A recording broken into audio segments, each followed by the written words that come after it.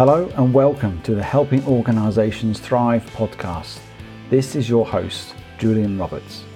This podcast is to provide leaders with insights, discussions and robust strategies to help their companies thrive in these challenging times. We will be interviewing business leaders, owners and experts in the field of business resilience. Welcome to Helping Organisations Thrive. Today I have the great pleasure of Charlotte Dewhurst. Welcome, Charlotte. Thank you, Julian. Good to be here. Yes, good to see you and good to hear you. I'm just going to introduce you to the audience. You're an experienced global marketing professional with a passion for people, which we're going to come on to later on. And you're currently the Senior Director for Group Marketing for RS Components. And you've had over 16 years of marketing experience in the world of retail, food, leisure, and technology. And sort of brands like ClearScore, Les Mills International, Argos, Reebok, and Morrison's, just to name a few very big brands there. And you have a purpose about making a difference in people. And interesting looking around and nosing around, learning more about you. People seems to be quite at the core of who you are and what you talk about. So that'll be interesting to explore. So just as I always ask everybody on the show, because I'm nosy and curious, is what do you love about what you do, Charlotte? Well, you just mentioned it. My purpose is making a difference to people. And it just so happens that what I do and what I've done for the past probably 10 years now in leadership roles allows me to do that on a daily basis. And I suppose it works on two levels. As a marketeer, I'm driven by making a commercial impact. And so that's about driving change through changing processes, ultimately making a difference to the customer, which is incredibly motivating and kind of why I fell into marketing.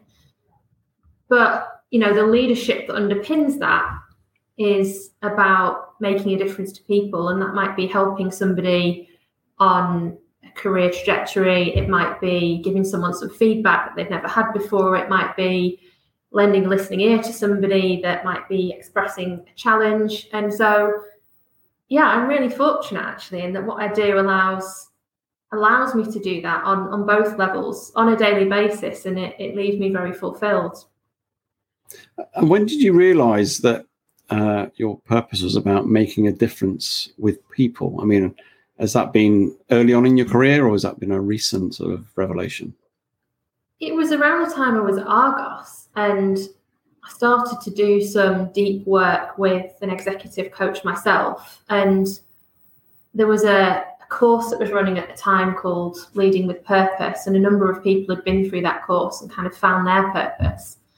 And I didn't actually go on that course at Argos, but I said to my coach, well, what do you think my purpose is? And she was really great, actually. She kind of took the pressure out of the situation and said, you're not going to scramble to find it in this session. Let's think about it over a period of time. And actually what we did was thought about the consistency in my life. So what's the theme around what's driven me to do something? And, whether that's a mentoring relationship that I started at Morrison's that, I now have as one of my closest friends who, I speak to most days, or whether that's, that tough piece of feedback that I give somebody in the workplace, or whether that's having a difficult conversation with a friend, or whether that's doing something for a close family member. I kind of connected the dots with a theme, which is I always feel great when I've done the right thing by people and when I've made a difference, even if that feels uncomfortable for me.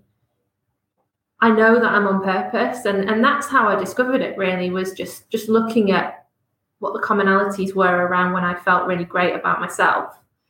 And that's what drives me. And, if it's not at work, if it's at home, it's really permanent. It's on a Saturday, it's on a Sunday, it's in the morning, it's in the evening, it's any time.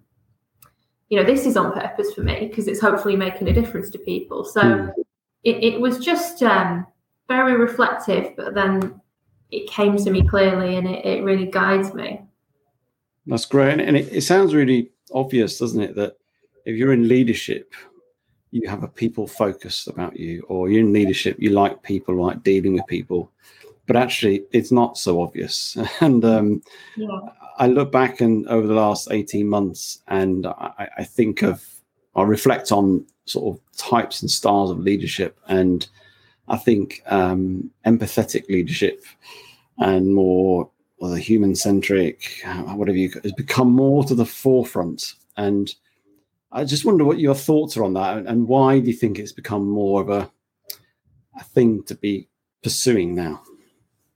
I think it's a great question, and I might be wrong, but I think probably over the last 5 to 10 years, more organisations have felt comfortable with encouraging people to be themselves. And at best, most people do care about other people and do want to make a difference. And so if I think about when I started out, when I was talking to various businesses around graduate schemes, there was very solid values and behaviours that, I'd actively thought, right, I need to adopt those behaviours and be exactly like that at work. And, I'm fortunate enough to work in an organisation now that encourages people to be themselves, and certainly spent some good time in organisations like ClearScore, another great role model example of an organisation that just says, as a leader, be yourself.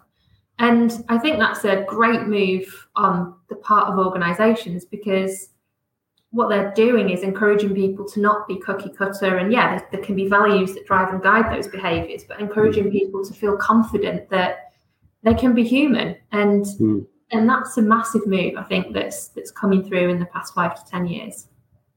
Yeah, and I think this 18 months, it's been quite a struggle with people, hasn't it, in terms of working from home, and people have been furloughed. I mean, there's been a whole host of stuff going on, people's mental health. It's been quite challenging, really. And as a leader, and as you joined an organisation, and I believe today is your first day in the office. Yeah. How's that? I mean, that must have been really, really weird, that sort of whole just onboarding in a remote world, and then suddenly you're joining people 8 months, 10 months later, whatever it is, in person. Yeah, it's been really weird, to be honest. I think the hardest thing was that it's hard to build trust remotely. And I come to this engagement, my team engagement, my work with trust for others. But, the team that I'm leading, team of 35 people, had just been through a period of really intense change that was relatively hard for them and hard for the organisation. And there'd been a number of different leaders who'd been their boss over the past few years. And the hardest thing for me was realising that people they can't take you at face value when you're only meeting them on Teams and speaking to them. That needs to be a physical human connection. So the hardest part was in the first 3 to 4 months, when I wanted to show up as my true self, and I wanted to demonstrate that I care and that I'm dialed into people, and that I want to listen and I want to make a difference. And clearly the words were not enough in certain cases, and that it really took to have those physical interactions. I've been lucky enough to go out for a couple of team lunches, socially distanced, sitting outside, and then today just meeting a few people. It's so different. And I think that's something that I always took as implicit, which is you meet somebody, you connect, they see who you are. Well, that has been more difficult over Teams, but I've been lucky enough to just be so well received, and generally for people to want to invest that time in getting to know me. And I said to my team the other day, no wonder we all find it so hard, because as soon as we start to pop our head out, as I've done today, and go into the office and have real conversations and not have to book meetings in and just have that kind of over the desk conversation, it's just so different. And you don't realise it when, for me, I joined in December, and you're sitting there thinking at the end of a long day, well, I've had 10 meetings, but how's that been? How's that gone? You've got no sense check on that. So it's been weird, I think, is my summary. But and going forward, I mean, you hear organisations, I mean, I won't name them, but people that's been in the press where, the whole no jab, no job, and some challenges to, before that came out, it was all about, you've got to be in the office by September the 1st, or as all that sort of stuff. And so this last 18 months, people have got used to this hybrid working, flexible working, and everything else. I wonder what your thoughts are on that. Not so much about the company you work for, but just how as a leader we should be approaching this, and how we should be engaging our staff, rather than being quite come here or don't come here, to almost vice versa type of thing. Yeah, it's a really good one. I think for me, the key principle is to treat people as individuals and not make assumptions. So I think it'd be easy to broad brush people into certain demographic groups and assume that, because somebody's under 25 and they live in London and they should work in London, then, do you know what, they want to get straight back into the office. Well, that's not necessarily true. They might not. They might have a vulnerable relative at home. They might have a health condition themselves that makes them vulnerable. They might just be really anxious about coming back into the world. Getting on the train this morning for me was really scary. It's the first time I've stepped on a train for 18 months, and that's a big deal. And so I think fundamentally, to bring the human angle back, it's just about treating people as humans, as individuals, and acknowledging that, everybody has their own anxiety and their own comfort zone. And as much as possible, we need to respect that. Now, I work in an organisation with 7,000 people, so it's really difficult to do that. But what I'm trying to do with my team is just have that open conversation about the future, talk through what that might look like, and we'll find some common ground about the days that we might want to be in the office and what we might want to do, and not set anything in stone, I think, is also important, because things might change with people, things might change with the organisation, things might change with the macro environment. So just letting people feel the space, I think, is really important at this point, and letting people know that it's okay to be anxious, and really within reason, we need to respect their terms.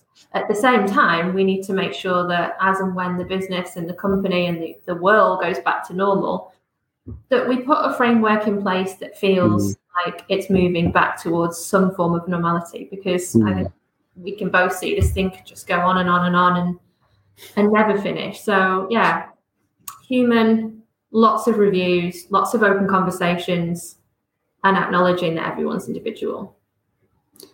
And it's interesting, isn't it? It's not rocket science, is it really? And in terms of its value in people, who they are, knowing that people have anxieties, have different perspectives, different challenges, and it's recognizing that. And I know we get caught up in policies, and we get caught up in achieving the business goals and everything else, which are all obviously important. But actually, we just sometimes need to stop a bit, pause a little bit, take a bit of time. And I think I'm encouraging organizations not to rush things a little bit, sort of take a bit of time out, reflect on things before you think is that the right strategy? Well, just take some time out. And almost, if you consider the human at the center of all of it, then, making sure we can't consider every scenario, clearly, we appreciate that, but we can consider holistically how we go about this in a right way. And as long as the intent is there, people will feel that anyway, won't they? Yeah, definitely. And today's been a great example for me of just acknowledging that the past 18 months has been traumatic, and we haven't always felt that when we've been, we've all been in different situations, but when we've been working from home, or we've gone into a different routine, and we've been great as human beings, we've adapted so much. And I think it's also really important to recognize in our teams and in those human interactions that it's been really difficult. Many people might not realize that today or tomorrow, but there has been trauma there for a lot of people, and how we create space to work through that, I think, is really, really important. So knowing that having a focus on human leadership is a good way to lead, is a good approach. Firstly, what would be the skills and sort of mindsets we need to sort of develop to create that in a leader? If you were to sort of share your own experiences, your own insights, what would that be? I think there's something around low ego. So I think it's really interesting when often leaders will kind of use terms like, this person works for me, or this person's in my team. And, that's fine, and that's part of the vernacular. But I personally try and avoid those types of phrases, because I like to think that the people who work around me, whether they are in my team or perhaps I'm reporting into them, or they might be my peers, we work together to achieve something. And I think it's about that kind of lack of ego, that lack of needing to be the most important person in the room. I've found that if you adopt that approach, then that helps to create mutual respect. It is counterintuitive, but by being ego-less, people tend to respect you more.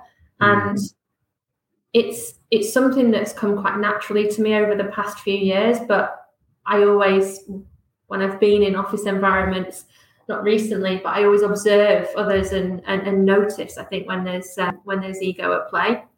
I think empathy is another really important one, which sounds quite straightforward, but just really trying to understand other people and, what's driving them. And I think sometimes people can respond in a certain way. They might be erratic, or they might be perceived to be rude, or they might not even be doing a great job. And for me, this is where my coaching qualification comes in, which is just really dialing up that curiosity rather than the judgment. So instead of, person X is not delivering and they seem to be unmotivated, instead of kind of judging them and thinking, well, they're not performing, I need to deal with that, there's more of a curiosity dial of, well, I wonder what's going on with them at the minute. Is there some questions that I can ask them that will help them to leverage my support? And that's not about crossing a personal boundary or asking them to disclose anything that they might not be comfortable with, but it's about letting them know that I understand them and I'm interested in them as a person. And so sometimes putting that very human, personal agenda on the table is a really important thing to do within the comfort zone of the person you're having the conversation with, of course. I really like that low ego aspect, that almost creating a we rather than these are my team, and that just difference in mindset and approach changes everything, doesn't it? Your perspective on your team, you see them more about how you can serve them, how you can help them, how we as a team can win together, and it just changes the dynamics, doesn't it, massively? It's been so powerful for me, and I think also kind of it allows me to be more playful in my leadership style, because I'm not sitting in a room to be the formal boss or the person that is perceived to be leading the pack. I can be really playful and really fun with the team, which is something that is a personal value for me, something that previously I've had to work quite hard at. So it's great to now have that space to be able to have a bit of fun, to connect on a personal level, to not always be the person that's driving the agenda forward, but be the person that acknowledges that we're human beings, we need connection, we need to feel great about what we're doing. And I've been inspired by some leaders that I've worked with that have really helped me to feel that way. And I guess along the way I've picked up bits and bobs and adopted that style on my own. But it's so freeing to have this ego-less or low ego, pretend I'm ego-less, but low ego approach, because it just demonstrates so much trust and respect for others, and that just comes back in droves, I've found. Yeah, and it's while we have teams, and I think often leaders get caught up with themselves, and you wonder why. Well, they have a team just to serve them, but it's not about that. Just taking on the flip side of this, does this mean that you're a pushover and you don't have those tough conversations because you're all about low ego and empathy and all those soft, nice words and compassion and everything else? Are you an easy boss in that sense? It's a good question, and maybe you should ask my team. I don't know. I don't. No. I think there's a really interesting dichotomy here, whereby yes, you can be human and you can be playful and empathetic, and you can be all those things that hopefully make people feel great about coming to work in an environment where you are organisationally the leader. But clarity is something that I really value, and in terms of what I think is one of the most important elements of leadership, it is clarity. And so I will always set clarity for my team about what I am expecting from them in terms of really clear KPIs, really clear objectives. I will always give feedback, and I often seek permission first to give that feedback, to say, look, do you want me to give you feedback while we go on this journey? And I actually don't think I've ever encountered anyone yet that said, no, I don't. They all seem welcome, like they're welcoming feedback. So essentially, if I set clarity and I seek permission to give feedback and they say, yeah, I want the feedback, I want to go on this journey, I want to improve, or I want to do a great job, whatever that is, it allows us to have those really candid, open conversations. And so, I prefer to weave feedback in on a regular basis, make it part of a really natural conversation, reinforce that clarity on a regular basis, really steer and direct the team and the individuals to make sure that they're focusing on the right things. And I guess it's not being so linear as to say there's a difficult conversation and there's an easy conversation. I think it's about creating a bit more of a grey area in the middle that says they're just human conversations. And so if that conversation starts with a conversation about family or the weekend or recipes, I love to cook, so I love to talk to people about cooking and food. And then it ends in a place which is, do you know what, we've got 4 key objectives and there's 3 of them that are not going great, so let's have a chat about that. That's fine. I think that's great. I think it's when you put difficult conversations off, or when you segregate them, or when you make them the binary opposite of empathy, that it gets difficult. So I try and be consistent. I try and set clarity. I try and set an expectation that by leading, I set a high example for myself, and that means that I set a high example for the people who work around me. And so far, that seems to have worked quite well. But I understand that there is a paradox there, and I'm acutely aware of it. Well, no, and I like your reframe as in terms of, difficult conversations versus easy conversations. Just put more in the middle of a continuum of a relationship. It's a conversation, isn't it? And that's how we are at home, isn't it? We'll have a conversation with our partner or our parents, and they'll have really familiar, playful, friendly elements to them, and they might have really difficult elements in the same conversation. But what we wouldn't do at home is save up a really difficult conversation for once every 6 months in a review and, just talk small talk outside of that. And that's the type of leadership that I can't identify with, where it's box ticking and process-driven leadership. No, I agree. And also, if we term things tough conversations, we're telling our psyche, get ready, it's a fight, it's a flight. We start getting into that, and we start then making sort of mistakes in our behaviors and what we say, because we get nervous. We're almost creating ourselves almost psyched up for it. So actually, through a relationship, it's just a conversation through boundaries. I guess just taking that bit further on the sort of conversations you may have, where there may be, I guess, underperformance and something you've addressed at some point. How would you go about underperformance? Because that's things that happens, and it does take straight talking in a sense, but how do you deal with that in your approach to leadership? For me, it comes down to setting clarity in the first place. So I think as a leader, the most servant thing we can do for the people around us is to give them clear expectations of what's required.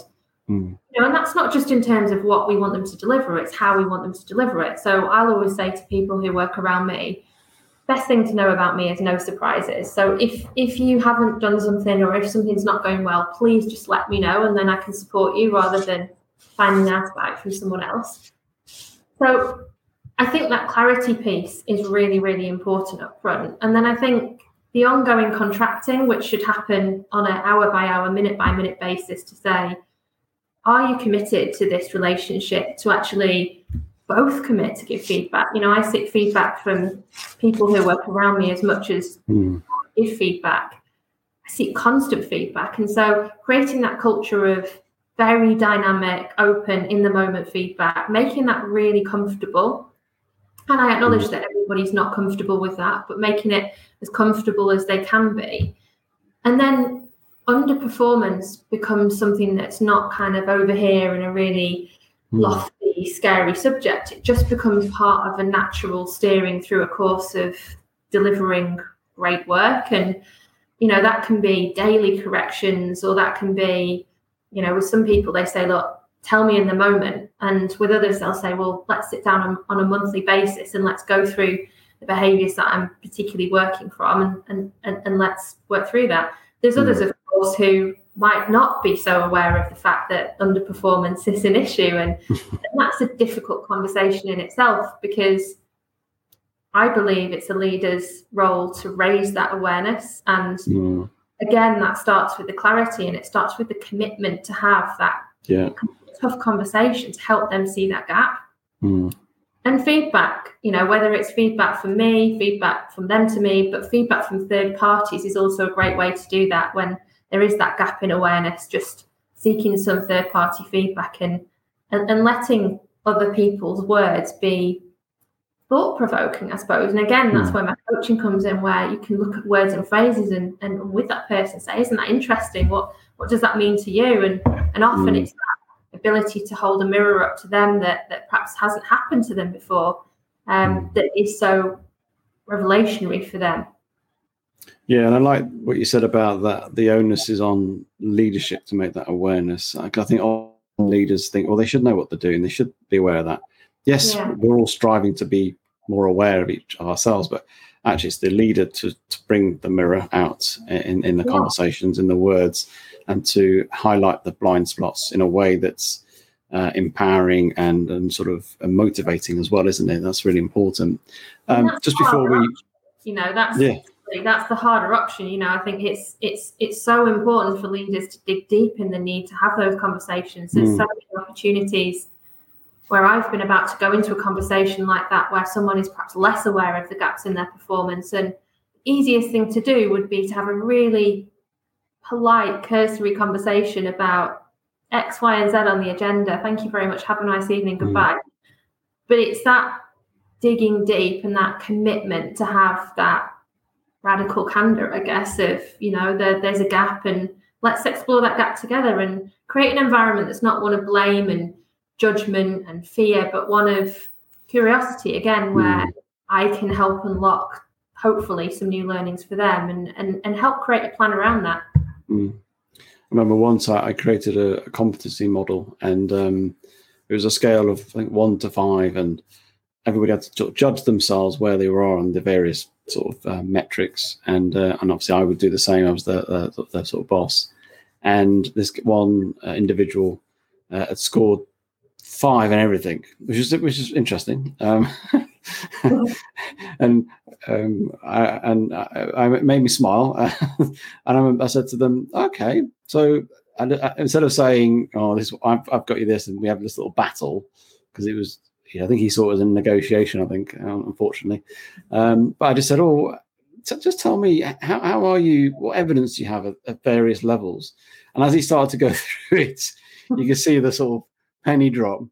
I'm not quite there, am I yet? I said, no, it's not about, it's just, we want to have a gap because we want to develop you. That's the whole point of this. It's the purpose of developing you for the next, thing. Yeah. And it was interesting, me just asking a few questions, and he just realized himself and went, all right, yeah. And then he changed it all.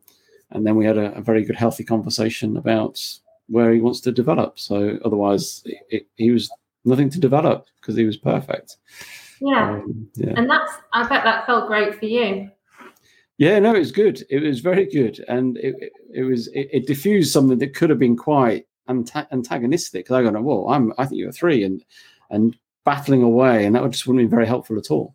Well, that's what I was thinking, earlier on in my career, there was certain situations where I was certain I was right and someone else was wrong. And it felt really difficult to be in that kind of engagement, whether that was, upwards, downwards, sideways in terms of stakeholder management. But as I've learned to be more of a human leader, and undoubtedly coaching has helped with that, I think it's just taking the pressure off in those interactions and letting go of the assumption that I'm right and this person's wrong, and just giving yourself some space to explore it with them. And it sounds like that's exactly what you did, and it led to a great outcome. Yeah, just a question can be better than a statement, can't it, sometimes? Yeah. That's what I often say. Come in, just ask a question, and you'll be surprised what can come out of it. Just before we finish, what would be just as we navigate as we go forward, but still uncertainty. There is still uncertainty out there. What would be your one tip of advice to a leader in organizations going forward, how to sort of manage and navigate that uncertainty? I think if you can identify a purpose without going through any kind of leadership courses or lofty thinking, just thinking about who you are and what drives you and when you feel great, that will help you navigate the uncertainty, because it will help you stay focused and motivated and on purpose and on message. I think the other thing I would say is don't be afraid of feedback. I worked in cultures where senior leadership would never seek feedback, and again had the gift of working in an amazing organisation, ClearScore, where everybody sought feedback all the time, and we had an amazing HR system called Seven Geese, which allowed anyone to give anyone spontaneous feedback and anyone to ask the whole organisation for feedback. And I think, when we're navigating uncertain times, what better time to seek feedback from people who you're leading, who you're reporting into, who you might sit near or have sat near and not necessarily interacted with. I think it's a gift, and I think that can help to steer and guide us and make sure that we do stay true to ourselves, stay low ego, stay humble, stay human, and make sure we're putting people first. So yeah, anyone should seek feedback and interrogate it with curiosity. Yeah, that's definitely true. That's important, and it's that whole thing of people think leaders should know everything. Actually, it's good to say I don't know. I'm not so sure here. Can you give me feedback into this situation, because I need your support or need your input. It's okay to be comfortable with not knowing, really. Yeah, and you can learn so much from other people. That's why I'm so keen to listen to your podcast, to look at your work, to engage with other leaders in conversations like this, because I'm relatively early on my journey, and I recognise that I learn things from people, both what to do and what not to do every single day. And I think you're absolutely right. I think there's a old school thought, I've been given this leadership position and I've got a team to lead, and I'm never going to ask a question and I must know everything. And actually, it's the opposite of that. And again, that's where the lack of ego and brilliant organisations are giving people permission to ask those questions and be themselves and raise their hand where they're not sure, because that's definitely the future. Yeah, absolutely. Just before we finish, how can people get in touch with you and connect with you? What's the best way of doing that? Well, I'm on LinkedIn, so you'll be able to click the link in this conversation. And I also have a website, so charlottedewhurst.co.uk, and you can see some of my writing and experience and background and other contact details on there. Well, Charlotte, thank you for coming on today. Really appreciate talking with you. Loved your insights. I love how you lead. It's very inspirational, and I'm sure it's making a huge impact with what you're doing. Thank you. Thanks for having me. I've really enjoyed the conversation. If you like this episode, then please do subscribe, do share with your friends, and do check out other episodes in the series. If you're looking for support and help in your organisation to create a resilient culture, then please do get in contact with me on julianrobertsconsulting.com. Thank you.